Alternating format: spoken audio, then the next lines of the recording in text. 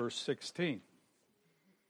So go to Matthew chapter 19, verse 16. And the thing I want to underline, and you can get a copy of this lesson here from Sunday school, and Brother Dill worked it up, and our head usher, Brother Jim Stevens, will be glad to give you a copy, and you'll have the complete lesson. The words I want to emphasize, what I wanted to preach on, we'll read the whole passage, and then I'll go through it. Matthew 19:16, I think down to about 30, somewhere in there.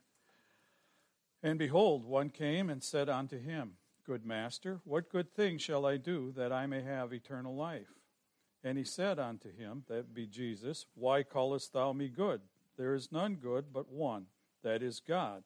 But if thou wilt enter into life, keep the commandments. And he said unto him, which? Jesus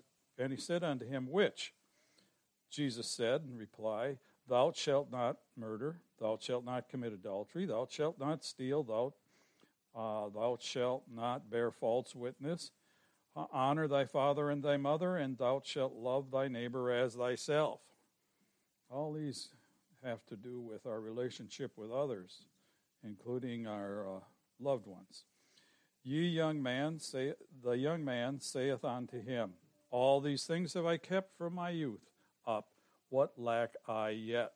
Number of questions here. I believe there's about 5 questions in this portion of Scripture. Jesus said unto him, If thou wilt be perfect, go and sell that thou hast, and give to the poor, and thou shalt have treasures in heaven, and come and follow me. It's kind of do what I tell you to do, and then follow me. Some of us get kind of hung up on doing what he wants us to do, and we never do quite follow with the rest of it. True maturity in Christ, and that was part of the Sunday school lesson too, true maturity in Christ is doing what God wants you to do, following him. Following him. Where he leads, I will follow. And a lot of us will do what we have to do to stay right with him, but when he's asking us to follow him, you're talking about, what are we talking about? Salvation, service, sacrifice. And a lot of times following Christ is a mission on sacrifice. I brought to my mind the portion where he sits with his apostles and he says, they hated me. What do you think they're going to do to you? You know, they hate Trump. What do they think they're going to do to the trumpeters, for so to speak? But when a young man heard that saying, he went away sorrowful, for he had great possessions. Then said Jesus unto his disciples, Verily I say unto you that a rich man shall hardly enter into the kingdom of heaven. And again I say unto you, it is easier for a camel to go through the eye of a needle than for a rich man to enter into the kingdom of God. Now I've heard great dissertations, and I'm aware of the fact that they used to call the small gates that went into the city of Jerusalem needle eyes. They're just little bitty gates, like the eye of a needle.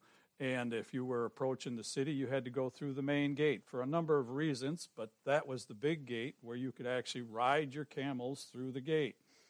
But you couldn't come through the needle eye on the side gates that went off to the latrines and to the dump and to little various places along the city, maybe shortcuts around town, that sort of thing. Alleyways, if you may.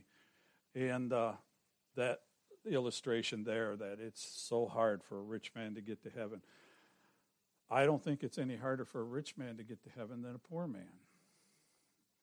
I think we all have our struggles, and we all have our shortcomings, and we all have trouble keeping the commandments and following the Lord.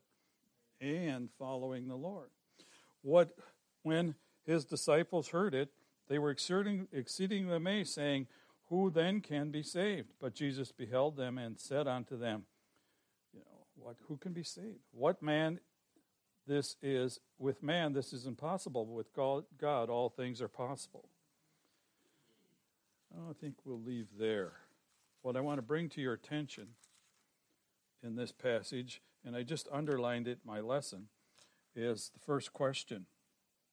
And behold, one came and said unto him, that would be God. He called him good master, which is probably the least a teacher would be higher than good master. It's the least you can address a superior, is calling a master. That's what slaves address their owners. And when he came to Jesus Christ, he was not ready to exalt him as Savior. He wasn't ready to recognize him as a teacher.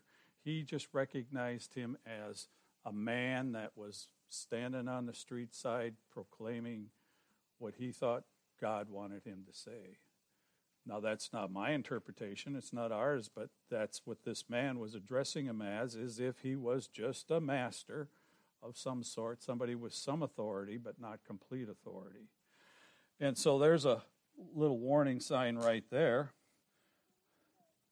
But he says, what good thing shall I do that I may have eternal life? That's the question. What good thing, and I'm underlining it and putting a square around it, that's where we're at. I like these pencils because they got good erasers on them. What good thing shall I do that I may have eternal life? Now, the first thing that draws me to that question, there's something wrong with it because the word I shows up in there twice. What good thing shall I do that I may have eternal life? You know, if this was going to read properly, what good thing should happen for eternal life? What good thing happens for eternal life? I'd like to eliminate the word I out of there, and then maybe it'd be a proper question. This man, the answer to his question simply is nothing.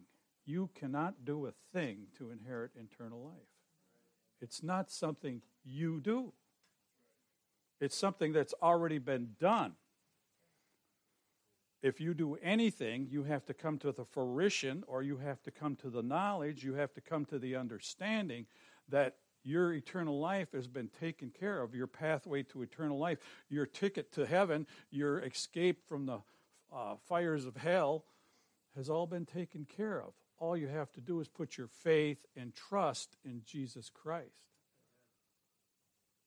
That's what you have to do to have eternal life, is put your faith. It breaks down real easy. First, you have to accept. It's called, I like to call it the ABCs of salvation. First thing you have to do is accept Jesus Christ. This man had trouble accepting Jesus Christ. You know why? He wasn't saved yet. He wasn't trying to inquire what he needed to do to be righteous, because you get the next statement from Christ is, and he said unto him, that's Jesus, why callest thou me good? There's the question as to what he was. He wasn't respecting God for what he was. So the guy's already missed the boat. He wasn't even he wasn't recognizing Jesus Christ as his entryway to heaven. It was what he could do in his flesh to get there. And so he says, that's a question. Why callest me good? That's Christ's question to him. There is none good but one. You have to recognize me, and that is God. So if you're going to call anybody good, it's going to be me, Jesus said. I was a young man, and in the religion I was brought up in, we had to call somebody Father and address him as our Father. And I asked my dad one time, I says, why do I call him Father? Well, he said to me something very timely. He said, your spiritual father, not your physical father. But I recognized his frailness as my spiritual father's frailness. And it put a distrust in me towards God. And at one time in my life, I had to, as I matured as an individual and contemplated on the things of the Lord, which we don't like to do much anymore, but I wasn't mesmerized by, it was ping pong games, or what do they call it? The ping pong table. No, paddle balls, or whatever it is. I can't even remember. Is it foosball? Put a dime in the machine and the ping pong thing. Pinball, there it is. Pinball Wizard, that was it. Yeah, me and my best friend, who I'll see in a couple of months, we used to compete for high score. Once in a while I'd win, most of the time he did. But pinball, I wasn't mesmerized enough by that, and would think about who's my spiritual? Everybody's got a different opinion. The guy who wears a tie, calls himself a pastor, he's got a different opinion on heaven, and the guy who wears his shirt backwards and got a black robe on, he's got a different way about heaven. And then the guy with big long locks and all this stuff and a big black beard and lives in Chicago, and I was born in Forest Park.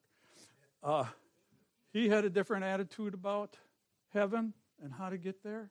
I says, they all talk about one thing, and that's the book, the Bible. And that's what I put my trust in, not in man. I wasn't looking for a good master. I was looking for the truth.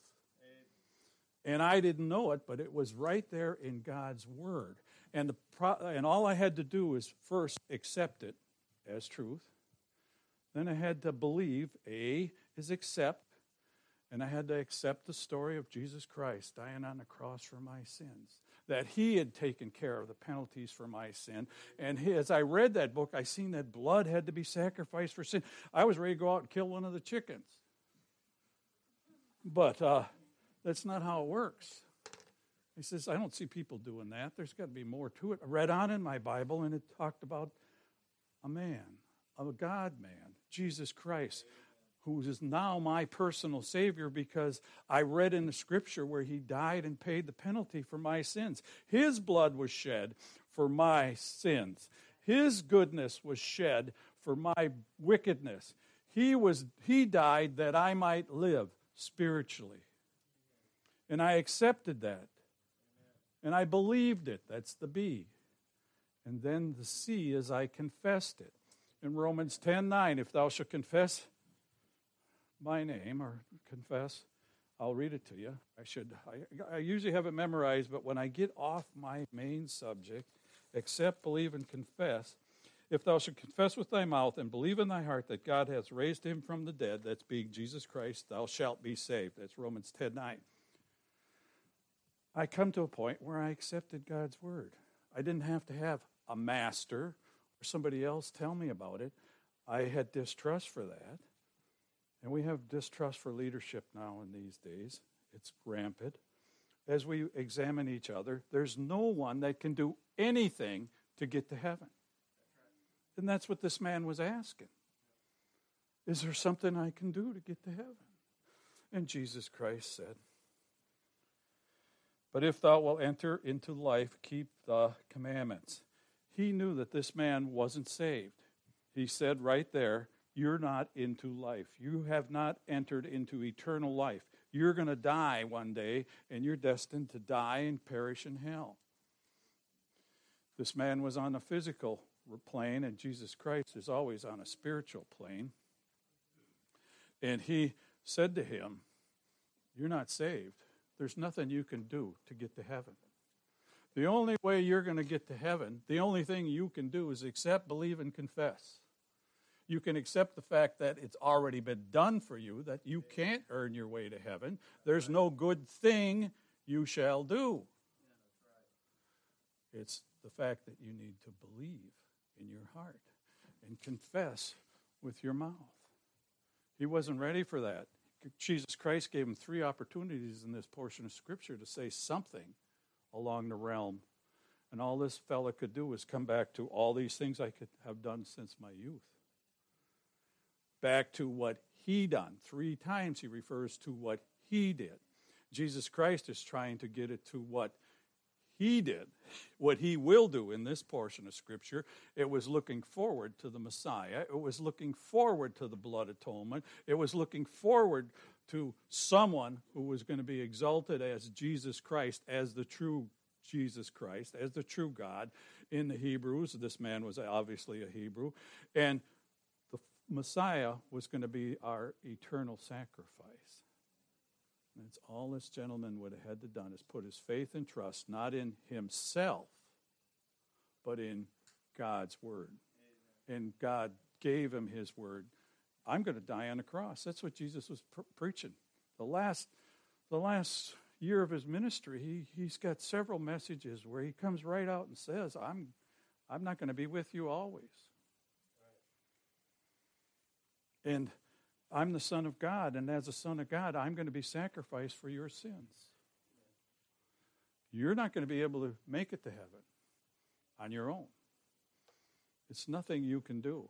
And until I come to that realization in my life, it was nothing I could do, that I had to trust in something that was already done for me and simply believe in somebody who earned that trust to the point he went to Calvary and died for me.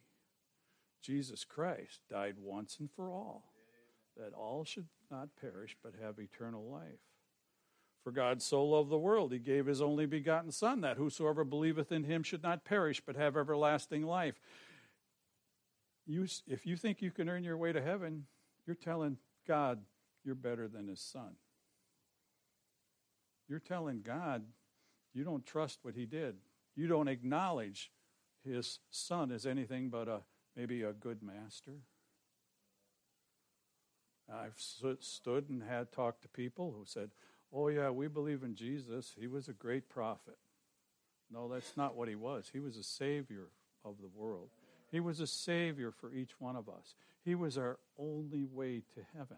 He said in his own words, I am the way, the truth, and the life. No man cometh unto the Father but by, not by you and your works, but by me. And that's where this poor man fell short. That's where he had a problem. That's where he did not have the right recognition. And he said unto him, why callest thou me good? There is none good but one, that is God. But if thou wilt enter into life, keep thy commandments. And he said unto him, which, in meaning which one? Jesus said, thou shalt not murder, adultery, steal, bear false witness. Do you think this guy never lied? It's sort of like when the former president ran, they said he's a rich man. He had to have some screw-ups. You don't get rich unless you're a saint. And so they've been investigating the poor guy ever since. Now, we all fall short. This fella here wasn't even to the point where he recognized that maybe he did tell a lie. I'm thinking of a time my wife, we were walking along a trail at a Bible camp, and we were walking along a trail, and two ladies come out, and they were lost. We were at a Baptist side of the camp, and there was a Lutheran side of the camp, and these two girls came out, ladies, young ladies. They were married, but they had gone for a walk that morning. They were sisters, and they had gotten literally lost and ended up on the wrong side of the camp, the wrong side of the lake, so to speak, is that where it was. And they asked my wife, we're lost. What can we do to be saved? And my wife took advantage of that and told them, after she gave them the real salvation, the spiritual answer, she told them, just go down this trail here and bear to the left instead of to the right. You won't end up in our camp. You'll end up back where you came from. And in the course of talking to them, the one sister said to the other, my wife said, you know, the Bible says there's none righteous, Romans 3:10. There's none righteous, no, not one. And then she told them how the wages of sin is death, but the gift of God is eternal life through Jesus Christ. And the one sister looked at the other and says, you know, I never thought of myself as a sinner. I'm just like everybody else. This guy happened to be very successful, and some people think because you're successful, you're already at the pinnacle of not being a sinner.